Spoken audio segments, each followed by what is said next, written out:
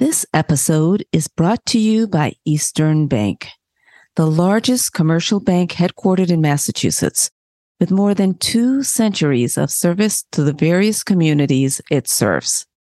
Eastern supports investing in people and places that are poised to make a difference, doing good things to help people prosper. To learn more about Eastern Bank, please visit easternbank.com. That's easternbank.com.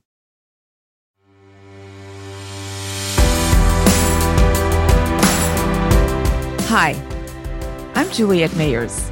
Welcome to Entering the Inspiration Zone with Juliet Mayers, a podcast for business professionals and entrepreneurs seeking positive connection and professional development. As an accomplished author, speaker, DEI strategist, and member of Forbes Coaches Council, I am living the dream, and I love helping others achieve their dreams. Each episode, I will share with you actionable steps that you can take to build the work and life you've imagined. Welcome. I am so excited to have with me this morning Lisa Pryor. Welcome, Lisa. Juliet, so wonderful to be here. Thank you for having me. Oh, a joy to have you. So Lisa is the founder of Pryor Consulting, a global firm that has been providing leadership coaching for the past 21 years. She is also the president of the Boston Club, a community of executives vested in elevating women to positions of power and leadership. And Lisa is also an author of the book, Take Charge of Your View, Career Advice You Won't Get from Your Boss. She's been featured in Forbes, ABC News, and radio, NBC, and I could go on. She is a very accomplished executive, and I am so thrilled to have her in my circle. So Lisa, as you know, my podcast always starts with me asking my guests to tell our audience about yourself, because I think it's so important that we have the context for who is Lisa. And so in a minute, I'm going to ask you to do that. So today we're going to be talking about the art of evolving yourself and your business. And so Lisa, take it away. Thank you so much, Juliet. Well, I always seem to start this introduction conversation about, who is Lisa Pryor, with where I grew up and, my early life, because it's just so formative for all of us. So I grew up in a company town in Connecticut. The town was called Naugatuck.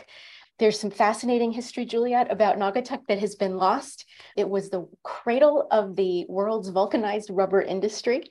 Didn't know that. Yes, indeed. My friend, if you have ever had the pleasure of experiencing Naugahyde, it came from Naugatuck. So, now you know that important fact. But it was also where the idea and possibly even the phrase "made in America" was born. Oh. And, this was, there's a whole amazing history behind it. But, I think what's important to understand sort of the era I grew up in, that experience of being in a company town where, everyone had a family member or friend who worked in, certain factories, and particularly the rubber industry and the rubber factories that were there in the town. And of course, those factories had been a magnet for my own parents. We had this amazing experience while I was growing up. I had this experience that's common for people who grew up in a factory town. The factory whistle would wake you up in the morning, and you would hear it several times during the day as it was sort of orchestrating, the work of the workers. So one day I came home from school. My dad had big news, which was that the company wanted to send him to Rome, Italy, to move our family, where he would lead the Italian factories there. And this was meaningful to me, even though this was, the beginning of middle school for me, and I was very young. But I came from this large a Southern Italian immigrant family. And I had, my great grandfather lived to be 102. And when he Wow. was 99, I remember having this kind of awkward conversation because frankly, he didn't really speak Italian. He spoke this very guttural dialect, and he definitely didn't speak English. So I don't know how we had the conversation, but he told me about his journey. And so I literally carried that with me on the TWA flight over to Rome. And when we landed there, and the entire time that I lived in Italy, I had this, sort of just sense of like, if this is made in America, it's an illustration. My father's grandfather immigrates on a boat, and he's telling me he's peeling vegetables, and my father's flying back in a plane with a corner office, an incredible, commanding respect, an hour away from where his grandfather had left. So Wow. there was a personal story there. Yeah, that must have been amazing as a child to have experienced that. It absolutely was on so many levels. So there was just that personal connection to my family's immigrant story. But maybe even more profoundly, you can tell, I'm revealing that I took a TWA flight. So this reveals just how long ago that was. For those who don't even know, that was an airplane. That was a airline that went out of business many years ago. But at that time, it was very rare, especially for an American, to be in an international community. And I went to an international school. My friends were from all over Europe. They were from the Middle East.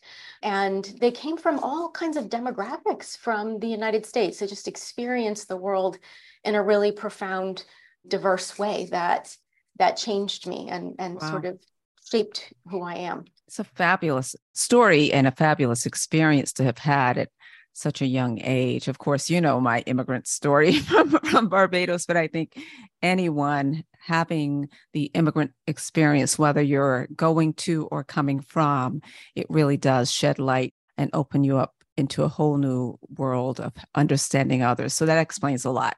Yeah. Thank you. Yes. Yeah. And I need to interview you someday so we all hear more of the story of Barbados. It's what I love, these connections and these stories. The other part of that experience that shaped and changed me was when we moved back to the town. And you can look at a graph of the rubber industry, the chemical rubber industry, which was part of this town's heritage and culture. There was a main road called Rubber Avenue that I never questioned as being unusual, by the way. Everyone else had Main Street, but we had Rubber Avenue. And we came back, and those factories along Rubber Avenue, along the riverbanks, started to disappear. And more importantly, the jobs disappeared. And then the small businesses, the mom and pop shops that were just the economic lifeblood, really, of this community disappeared. And so even though I was just starting high school when we returned, this was another moment for me of just, I can look back now and say, I understood and worried about this relationship between business and society. What can companies, what do they accomplish when they are part of the fabric of a community? And right. Even if they're not wonderful philanthropists, they're at least contributing in an economic multiplier to that community's success. Absolutely. Absolutely. Yeah, fantastic. So you went on to pursue both the corporate jobs, and obviously you're also now an entrepreneur. So how did you get from your upbringing in that town to choosing to go into corporate, and what led you on your entrepreneurial journey? No, I love that question. Thank you. And it's, as you can imagine, sort of, I've been doing this work a very long time. These early experiences shaped who I am, what I care about. And of course, looking back now, I can see how they shaped my work and career choices. So starting back in college, when I studied both psychology and Spanish, and people would look at me and say, what are you going to do with those two things together? Makes sense to me. Thank you very much. We should have been friends then. And, the Spanish was just in part, I, had been on a journey of learning other cultures and languages, and I could not understand. It was not part of me to stop that. But the interesting thing about psychology, I studied both social psychology and cognitive psychology. Today, we think of that as neuroscience. And here's a reality. The world of leadership coaching, change consulting, which I have now for decades lived and experienced, was barely emerging at the time that I was in college. And those topics that social psych and cognitive psych really form a lot of the foundation of our work today in culture and change and leadership. And I do want you to know, my first study on leadership, I was 19 years old and did that work on using Lotus 1, 2, 3 to look at the regression analysis. Okay, now you're really dating yourself. Thank you. I got an A, but I got feedback that I did not know how to type. So that was fascinating. And then I went to graduate school and found a program, one of the earliest programs really in furthering not just the theory and framework, but the practice of how is this used in organizations. So in my early career, as you said, I worked in corporations. I worked for this amazing high-tech company that had changed the world, literally invented the internet. And then worked for this amazing regional bank that had a global presence. And both of those experiences were amazing. I was able to kind of, take these values of business, society, of work and community, and build meaningful work for myself and for others in both of those organizations. It's fantastic. When I think of the work of the Boston Club and working with executives and trying to further the cause of women in leadership, I'm not surprised, given your background, that you are the leader of this organization during this critical time. So talk to us about a little bit more about what your role is and what you hope to achieve, given your role as president, and those connections, because you talked about the art of evolving yourself and your business. And certainly I certainly see the connection for the work that you did and your psychology background and so forth to what you're doing now. And I'm just wondering, given your culture, your interest in culture, your Spanish and all of that, what do you see how does that play out for your current role? That's thank you for asking and for making that connection. Yeah. And of course, after I evolved my career and work from corporate life to being an entrepreneur 2 decades ago, I brought with me just more life lessons and experiences, this sort of looking back, not only the connection of business and society, but the importance of entrepreneurism and inclusion as a lifelong journey. We can be in experiences where we appreciate and have empathy for individuals, but there's always some other facet of a human being, of a person that we learn about and appreciate. And I think maybe most importantly, in answer to your question, I can't really pinpoint all the meaningful moments, but in the 2 decades of prior consulting, I've really come to appreciate the importance and power of women's economic empowerment as a path to empathy, equity, understanding, justice.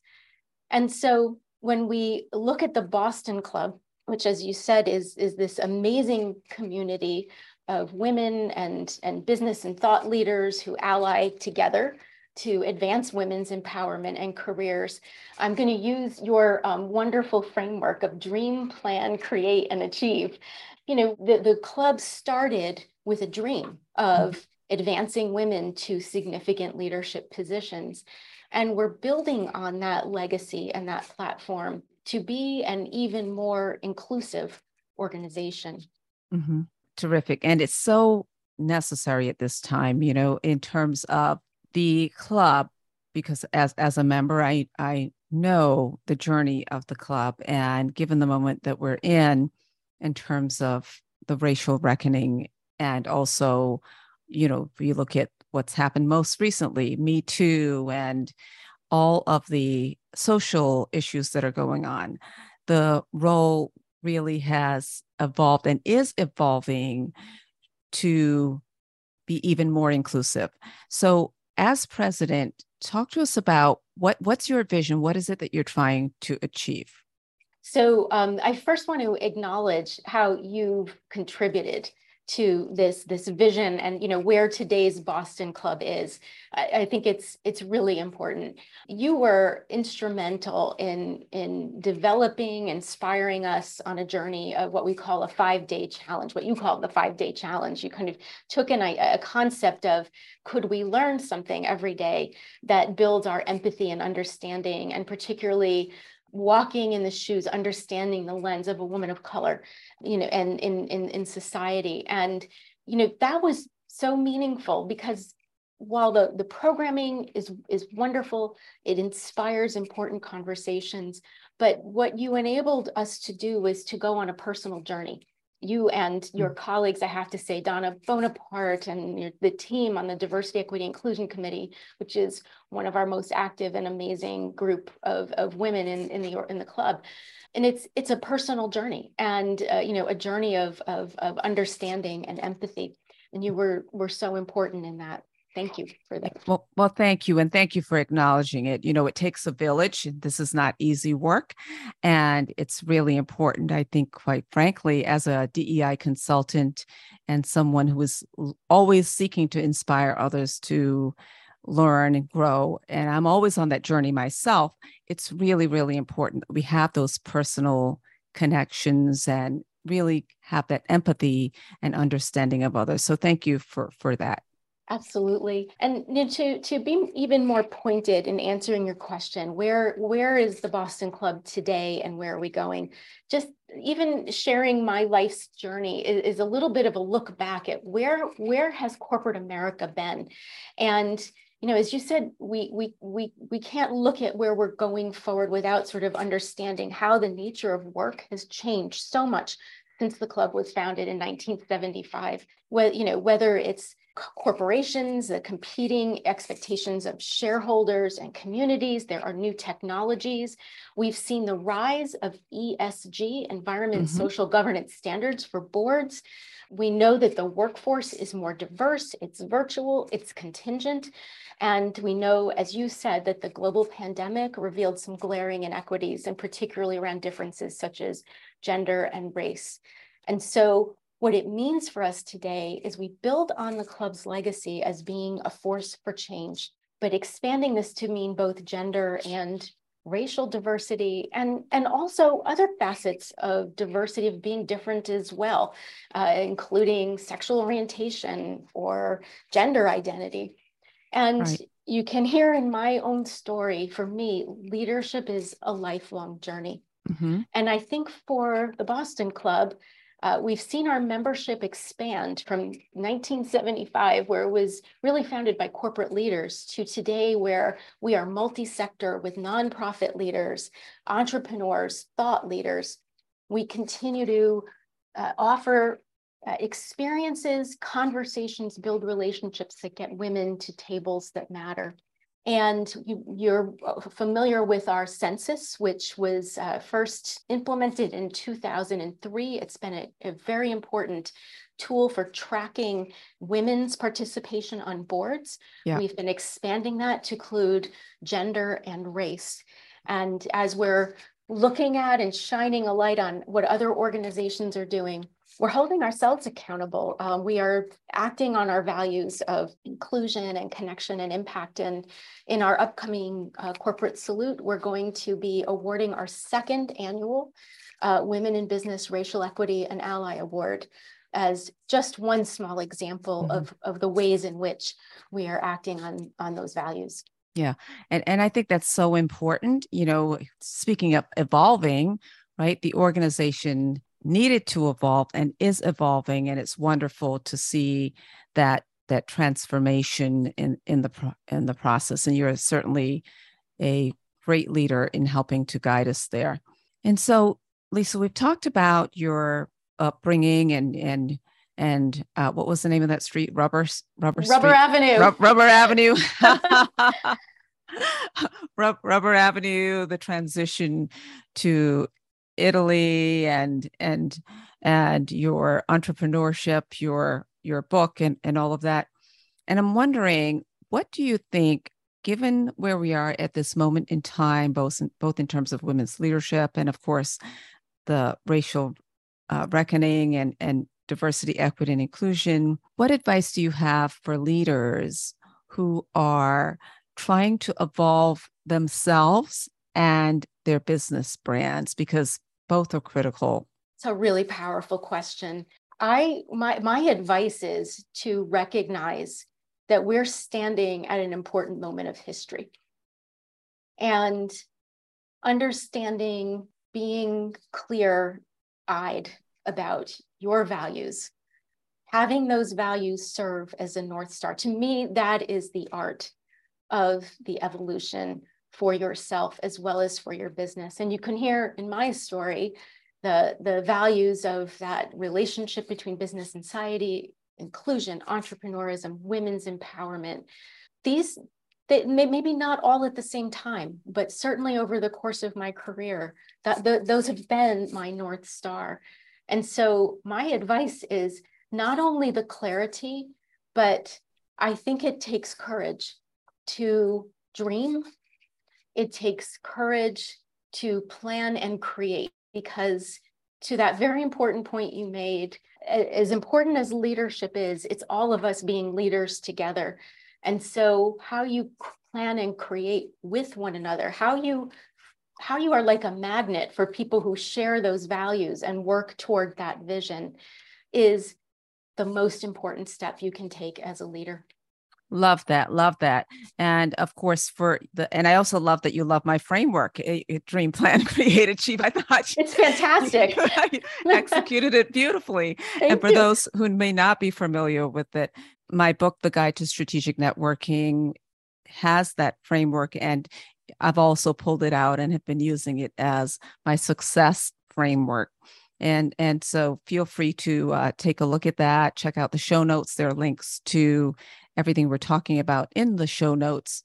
And so, Lisa, in a minute, I'm going to ask you to tell our listeners how they can reach you. But before I do that, I want to give you an opportunity.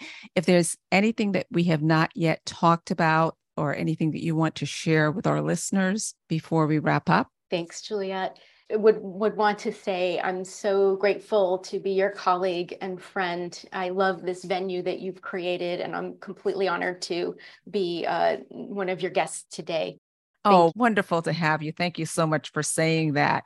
So I want to just highlight some of the wonderful nuggets that you gave to our listeners. I sometimes I call these what I call the making it real kinds of things and actions that people can take. And what I heard you say, the first part was really about really being clear about your values. And your values were shaped very early on, first in terms of the town in which you grew up in, your early experiences, traveling and living in Italy, also watching your parents and the transition within your town, and having to figure out, how do you translate that to who Lisa is? And the other thing that I heard you say is how important it is for business and society, right? Where we live in business, we work in businesses, but those businesses are a microcosm of the societies in which we live. And so there's this responsibility that we as business leaders have to make sure that we are carrying forth the things that need to be carried forward. And in this day and age, it's about inclusion, not that it hasn't always been important, but even more so, it's important that leaders step up and make sure they're living the values and being inclusive in how they lead. And of course, my framework that you referenced, Dream, Plan, Create, Achieve, and how we need to not only dream, but make sure that we have plans that are, again, reflecting our values. And the key thing, of course, of all of this is continuing to evolve. That's so right. Both as individuals and as organizations. Did you want to add? Yes, just one more nugget, because you just inspired. So I'm actually quoting another leader I spoke with recently who would have loved this conversation, who will love this conversation, and especially as it relates to not just values, but the courage.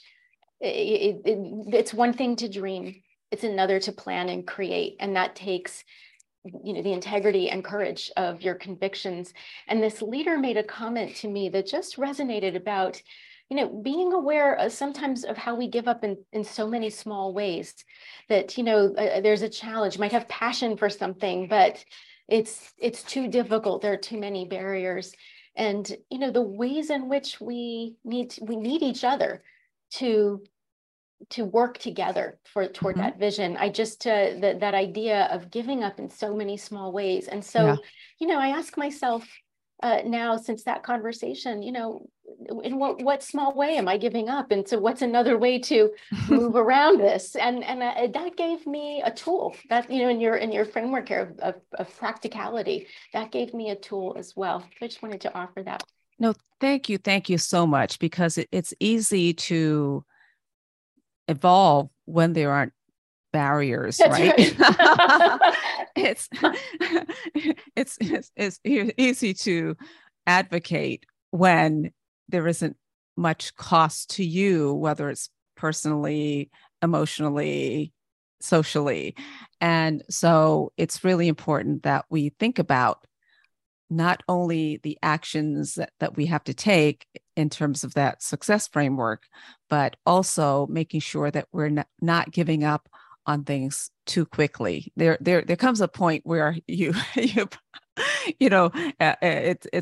I guess a matter of perspective. There comes a point where, when do you stop pushing? And the answer really is you don't. You don't, right? You try something else, or you. That's right. You find other ways, because because you care more about the message and the outcome, than the way that you might be trying to make the change happen. Excellent addition to our conversation. And so, Lisa, how can our listeners reach you? Thank you so much for that. I can be reached at lisa@pryorconsulting.com, and please feel free to visit Lisa Pryor at LinkedIn and connect with me there. Visit the website, pryorconsulting.com, and I'm on Twitter as well, pryorconsulting.com. There you have it, folks. Thank you so much, Lisa, for joining me today on Entering the Inspiration Zone. And I look forward to seeing you around town and also to working and collaborating with you as a part of the club. Juliet, thank you for this inspiration. Thank you. Thank you. Thank you for joining us on Entering the Inspiration Zone. Until next time, we would love to hear from you. So if you'd like to join our mailing list, please send an email to info@inspirationzonellc.com. That's info@inspirationzonellc.com. And be sure to put podcast in the subject line. Thank you and have a fabulous day.